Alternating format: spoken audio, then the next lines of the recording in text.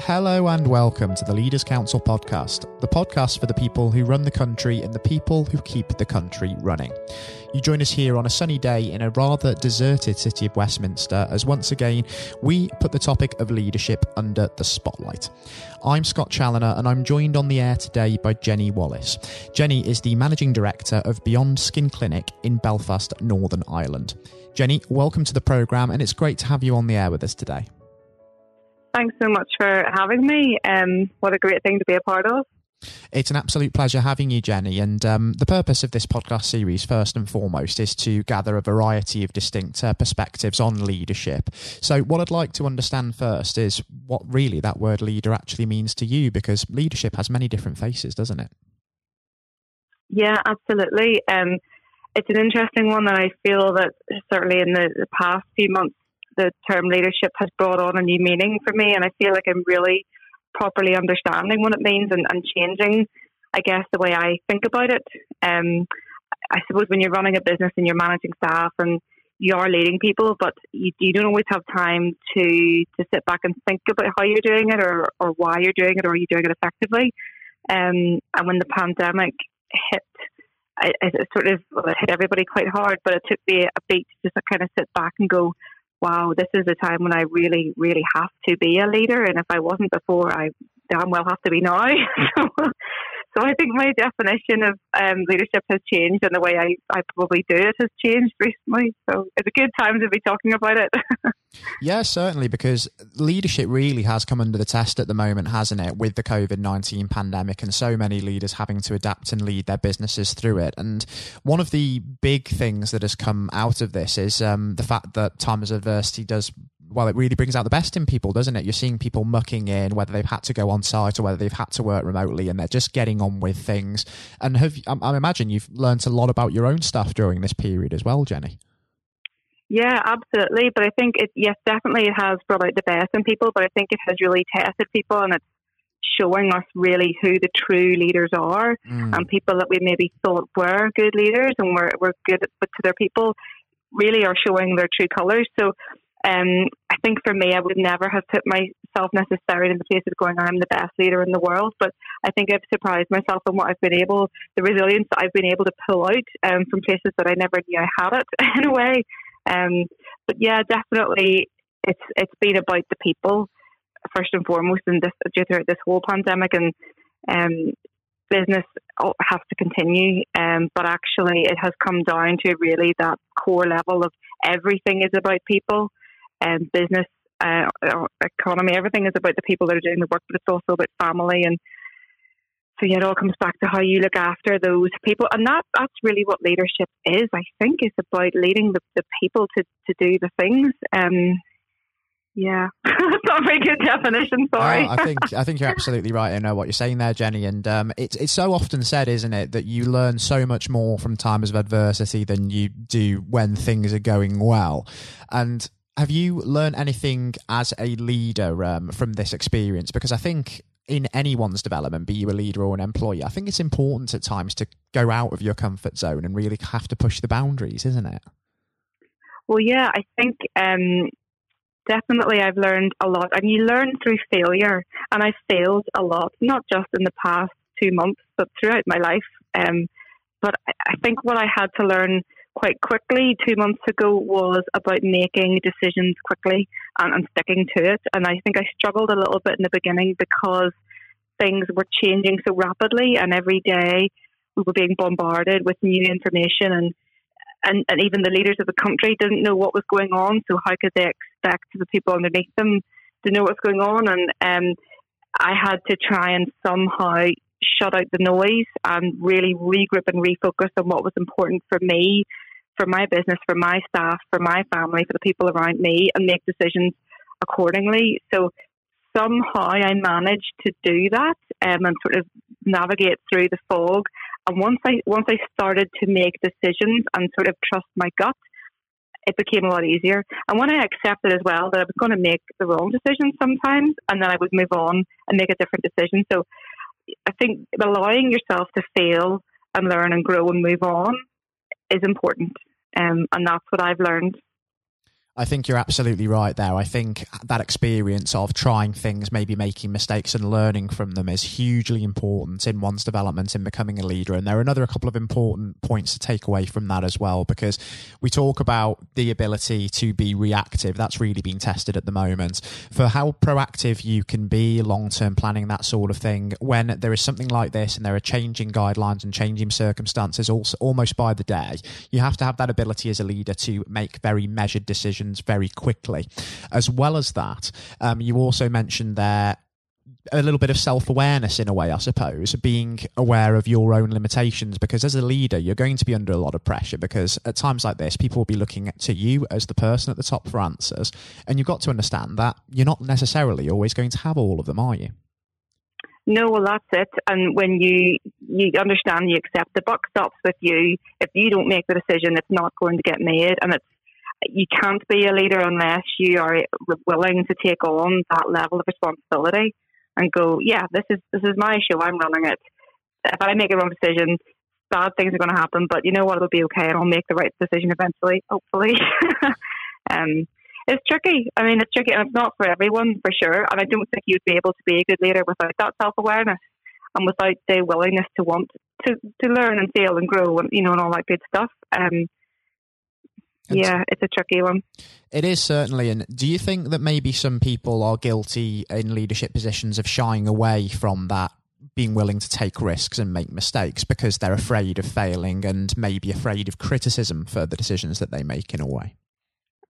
Absolutely. I mean, I think people want the accolades and the kudos and the celebrity or whatever else it is that comes with being a leader or being top dog. But quite a lot, I don't think we have a lot of people who would necessarily choose the pain and the anguish and the heartache and the feelings of despair and loneliness and all the other stuff that comes along with it. So you have to be able to take that good with the bad. And the reality is, the majority of the time, you're getting the bad because you're the one that has to mop everything up and deal with the problems, and the buck does stop with you. That's not to say that you're on your own all the time. A good leader knows you hire people smarter than you to do the things that you can't do. And I've always done that, and I'm lucky and blessed to be surrounded by amazingly talented, creative and smart people. But they're what support me to do the work, to allow me to continue to lead, and it's a self-fulfilling circle. It's a very interesting point that you make there, Jenny, I have to say, because there was a chap by the name of Nelson Mandela who once said that you should surround yourself with people who are better than you are. And that as a leader is important, isn't it? Surrounding yourself with positive people and picking your mentors carefully. So you can get the best out of them, but also vice versa. They can also nurture the best out of you as well. Absolutely. Yeah. I mean, I wouldn't be where I am today without people smarter than me. There's no one person can do it all ever in anything, in life or business or any aspect. So you have to find those good people. I think you're absolutely right in saying that. And we talk about the importance of taking people with you and engaging people as a leader and inspiring as well. That's incredibly important. But are there any examples of people out there who've maybe been an inspiration to you throughout your career and your development, Jenny? Many. I mean, my career has spanned a couple of different industries. So I've always kind of looked for people that have been ahead of me. Yeah, I don't know if I want to embarrass anybody by naming a lot of names. But some of the people that I've worked with, a guy that gave me a job once, who was in a startup, and he was the one that said to me, always hire people smarter than you. And I don't know if he was buttering me up because he was hiring me, but that has stuck with me, and it's something that I have always reminded myself about.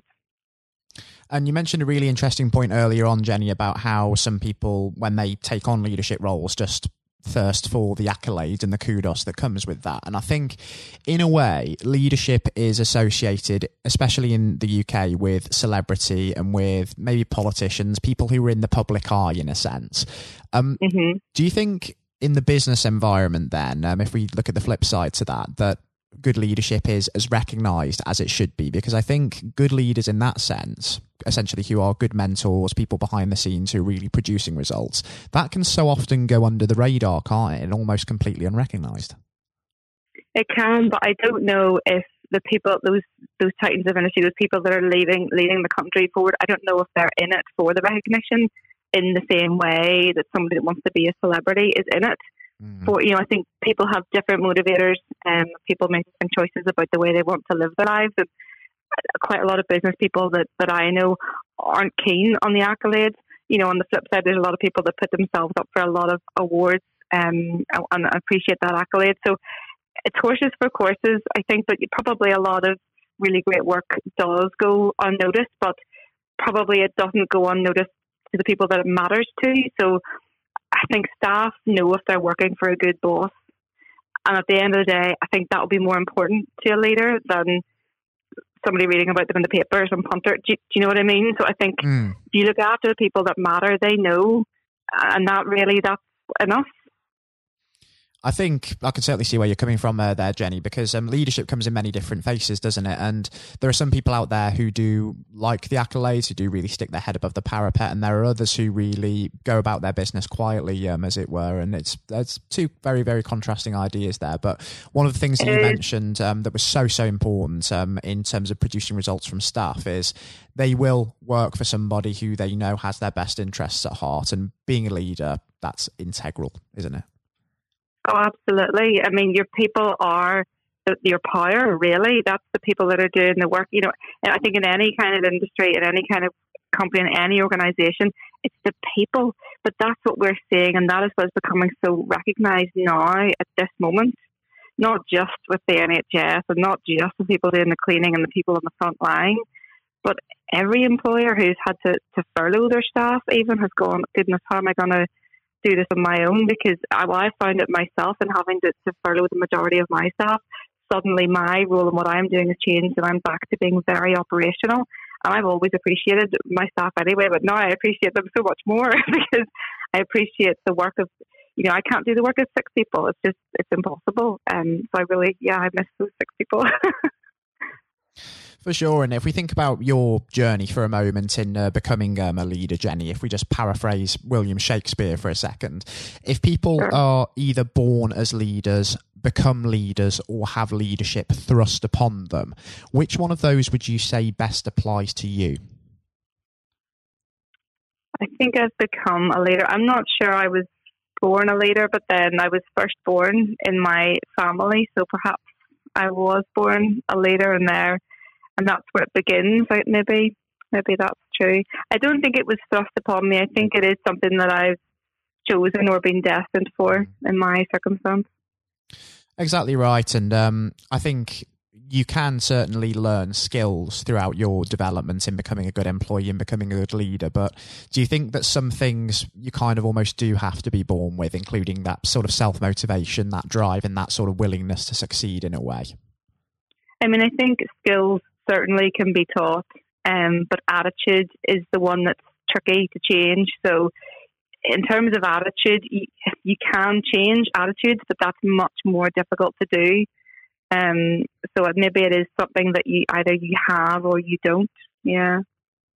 And if you could speak to yourself, say 10, 15 years ago, is there anything that you would tell the younger you to perhaps do differently? Goodness, 10, 15 years ago, I was working in the music industry and touring the country with artists and in and out of nightclubs and venues and concerts. And so my life then was just, I had no idea what was ahead of me, to be honest. I think I would tell myself to enjoy every minute of what I was doing because you don't know what the future holds. Not that I don't enjoy my life now. I love my life now, but it's just so different. So I think, you have to really, really do enjoy what you've got while you've got it. I think you're absolutely right in saying that. And there's so much prior to this whole pandemic as well that I think we have taken for granted, such as that human contact that we're not able to enjoy like we used to every single day. And if we think about the future now, Jenny, before we do wrap things up on the programme today, do give me an idea as to what you envision the next year holding for yourself and for Beyond Skin Clinic, and also what you hope to achieve in that time, both in navigating the current pandemic and also emerging from the other side.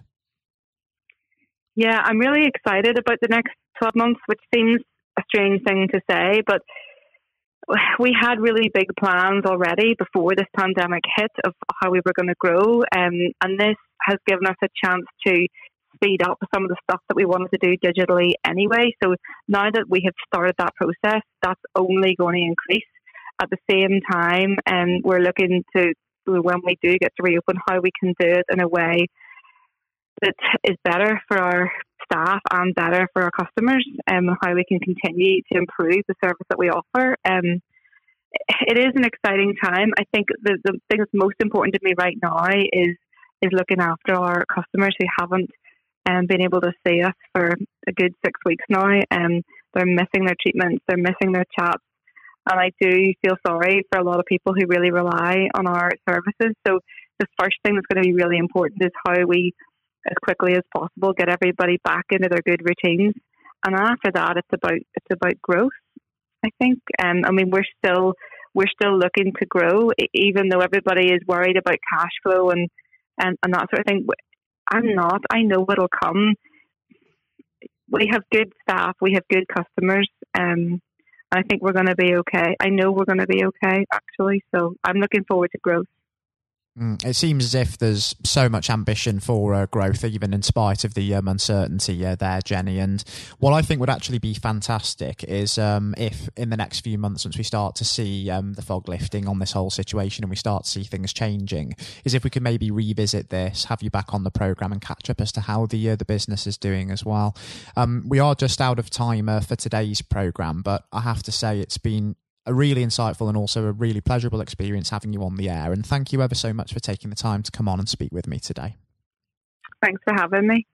It's been fantastic, Jenny. Thank you ever so much. That was Jennie Wallace, MD of Beyond Skin Clinic in Belfast. Coming up next on today's programme, I'll be handing over to Jonathan White for his exclusive interview with Liz Field. Liz is the Chief Executive of the Personal Investment Management and Financial Advice Association. That would be the trade body for firms who provide investment management and financial advice services for both individuals and families. I hope you enjoy listening just as much as Jonathan enjoyed speaking with Liz, and that's coming up next.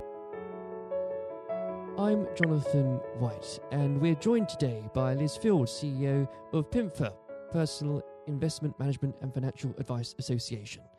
What a great mouthful. Liz, thank you very much for coming on today. No, thank you for inviting me. No, not a problem. A complete pleasure. And I think it would be a great place to start, if we may. There's maybe a little bit of background for the listeners. Obviously, PIMFA does work in across the board these days, but of course it was only founded 3 years ago, and of course AMPFA and the WMA were merged. That's right, yes. I think it really was a reflection of where the industry was going in terms of the provision of financial advice and helping individuals with their personal financial futures, that we felt that it was necessary for the two bodies to merge together. But both, certainly the Wealth Management Association and its predecessors have been around for nearly 30 years now, actually. But you're quite right. As PIMFA, it's been nearly 3 years now. And the probably a very wise move, because the PIMFA's been going from strength to strength since. What would you say at the moment are the priorities for yourselves there? I think there are a number of priorities. I mean, we represent a diverse group of businesses which all have one thing in common, which is that they face the clients, they face the consumer. So whether that is face-to-face or whether that is online, it's all about helping individuals to plan and save and invest for themselves and for their families. But we're going through a number of key challenges. I mean, looking at a macro level, if you like, markets are a little turbulent. It's very challenging kind of navigate the investment management world. So even more reason why you need a financial advisor and an investment management firm to help you, because it is quite a complex arena, and that's not helped by the lack of financial education more generally. So if you have that as a backdrop, and then politically you have what's going on with post-Brexit and where the rules are going to come from in future, all of that is still to be negotiated. So it's a whole melting pot of issues that our firms are trying to face. Oh, without a doubt. I think maybe, Liz, there's quite a few understatements there in terms of the challenges that are occurring at the moment. But there's quite a lot to pick up on those points, because I think it's a unique time almost, Liz, isn't it, where there are a different set of challenges that advisors and individuals are being confronted with from a lot of different angles. And perhaps if we can let's start at the beginning, in fact. You bring up the issue of financial education. Yeah. Now, that's something I think you can talk to anybody in the business and they'd agree with you on that front, Liz. We don't do it properly in this country. Where do you think, Liz, it should start from, and how do we fix it? Okay, so the first thing to say is that there's a lot of fantastic effort that we see across the whole of the financial services sector, our sector amongst that, where they try and go into schools and provide financial education. You go onto any website of some of our members, and they've got some great educational material. But there isn't a national framework that wraps itself around the whole of the financial education efforts within our industry. And without that, I think the businesses are facing a lot of barriers when it comes to actually getting into schools. Financial education is part of the I think it's personal health and social education a piece of the curriculum, but there isn't an exam that's at the end of it. So when it comes to schools and how they're being judged, it's on metrics such as exams, and without an exam for financial education, I think it's just going to keep coming up against the same barriers. And financial education is not the same as maths. So what we'd also quite like to see is that we have more kind of money type questions within the maths curriculum, because that will also then bring it to life for young people, for youngsters and school kids. It will bring it to life because it's about things that they have to deal with, or that they deal with on a day-to-day basis, which is money. So the more that we have that is populated in the curriculum that is about money, the better, I think, because that then will start to promote a culture of savings and investments, which we so badly need in our country. Without a doubt, Liz, because, and again, you've hit the nail on the head, because there's only so much that can be done without the involvement of the curriculum in schools. Yeah, and you can, as you've pointed out very well, companies can try all they might, but it's difficult if it's not a joint effort. Yeah. And I think as for example, with the new government we have, there have already been positive noises at the very least. Whether they become actions is another thing entirely, regarding what you could consider a far more applied mathematics in a lot of the system. But time will tell, and that's something I think we could probably dedicate in the next hour to. Liz. Yes, I think you're right. We probably shouldn't. Now, looking at a couple of other points to pick up that you've already raised here, Liz, and it goes back to the word you've already said, which is uncertainty. It seemed as if the markets, investors, people, we've been in a state of limbo for the last 3.5 years. We're talking, of course, 2 months after a general election that resulted in a large majority for the Conservative Party, and therefore at least we have now left the European Union, without dragging you down the political rabbit hole here, Liz, is there a hope now that because of that clarity, we may start to see a far more certainty in the market? And what are your hopes for the next 12 months? I think that we've still got a little way to go because whilst 31st of January came and went, we're now in a negotiation period. We're now in a transition period, and for UK savers and investors, in terms of where the rules are made, there's still not some clarity about that. We're still we don't know yet whether we're still tied or will be tied to the European rulemaking down the line. That's still to be negotiated. I mean, we've always said that actually for savers and investors, we need stability in the markets and we need access to funds. However, the majority of our firms look after UK savers, and therefore one of the positives we see is the ability to have a rule book that makes sense for UK savers and investors and UK firms. So we think that there's an opportunity there, definitely without watering down regulation. So we're definitely not talking about less regulation.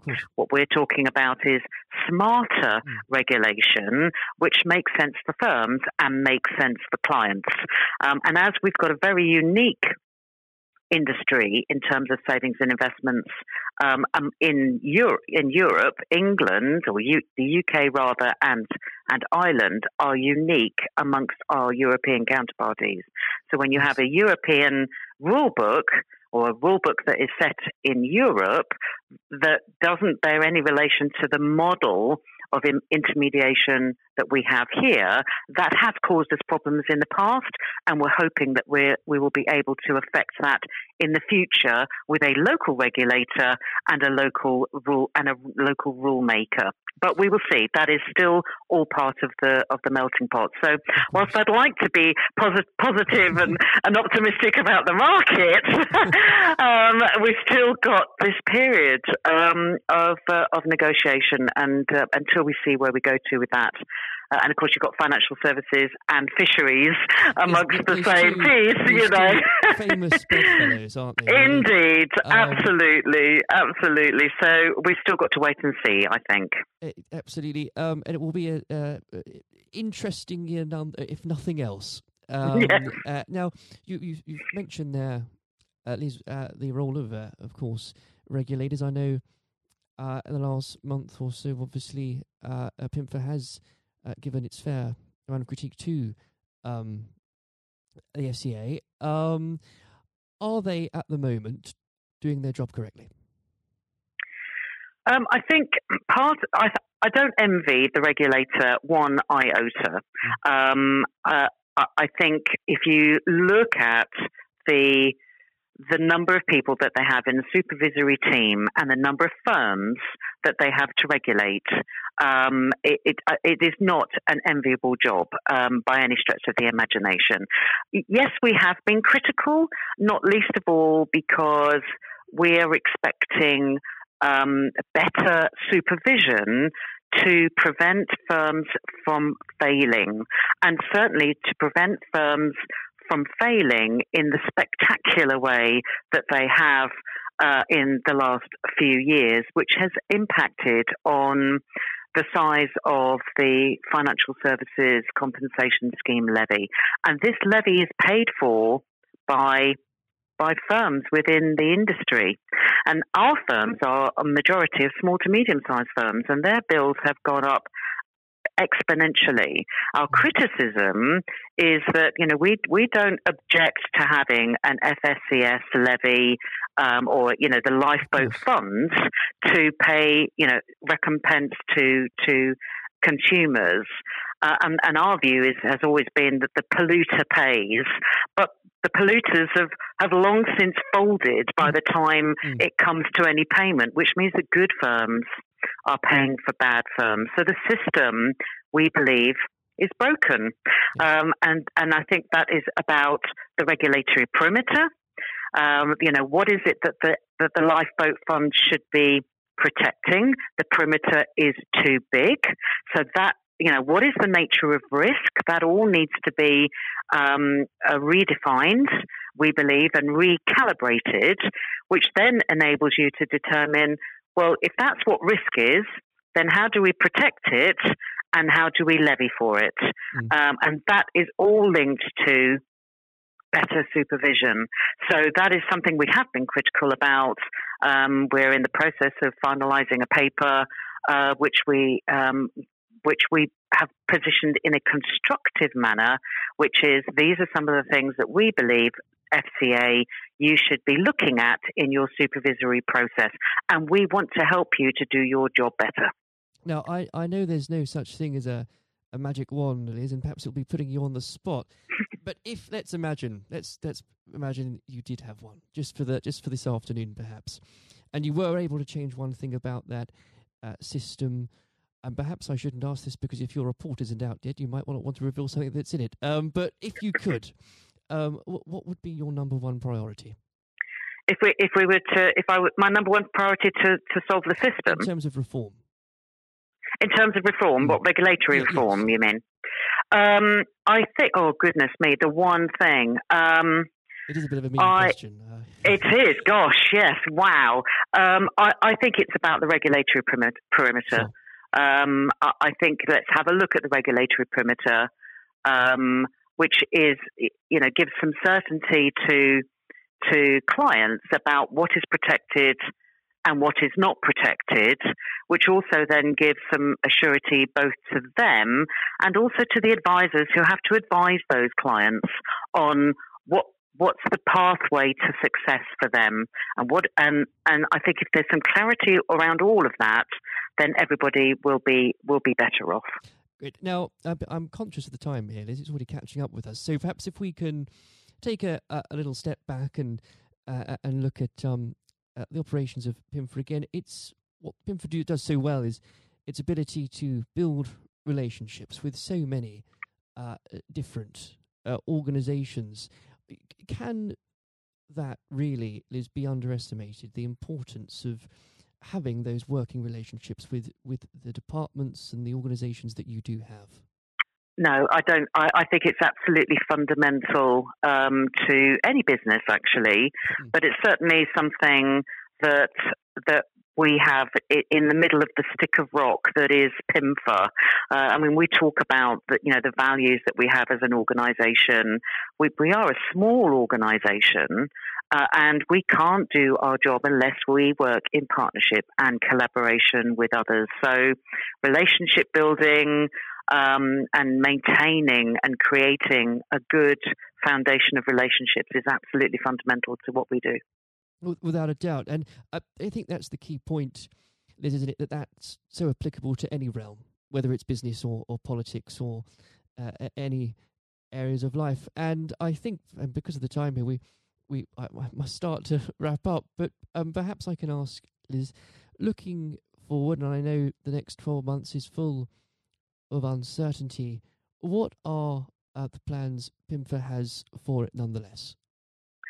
So I think our key priority this next 12 months is to be talking much more, and we have been lobbying a fair bit on this, but because of Brexit, our ability to actually kind of get into see the policymakers on both sides, I think, to have that dialogue has been a challenge. But we're finding that is changing. They want to hear from us. So I think our priority is around that regulatory perimeter. And what does regulation look like for us moving forward? But at the same time, it's not just about the future of regulation, but it's also about the future of supervision, because the two of those go hand in hand. So those two are kind of what are the the main areas over the course of this next year. Having said that, we have a manifesto that's got six pillars in it, and regulation and supervision and the future of that is just one of those things. There are a whole host of other things. Promoting the sector as a force for good and as an integral part of an individual's kit bag for financial and mental well-being is another key strand of activity. So I think future of regulation, future of supervision, and then promoting the sector as an integral part of everybody's kit bag in building their personal financial futures. Well, Liz, there might never be a more important year, or has not been in a while, that will determine the future of all of those things, and perhaps never a year where so many people pay attention to what happens to Britain's fish stocks. But it's been an absolute pleasure discussing that leadership with you today. I hope very much we can sit down perhaps later this year when there's a bit more clarity perhaps and talk through a few more things. Thank you. I would love to do that. Liz, thank you very much. Thank you. This has been the Leaders Council podcast. Thank you for celebrating excellence in leadership with us. I've been your host, Scott Challoner. Until next time, goodbye. Thank you for listening to our podcast. The views expressed within the podcast do not reflect the views of the Leaders Council of Great Britain and Northern Ireland, its parent company or subsidiaries, members of staff, or other guests of any other person therein associated.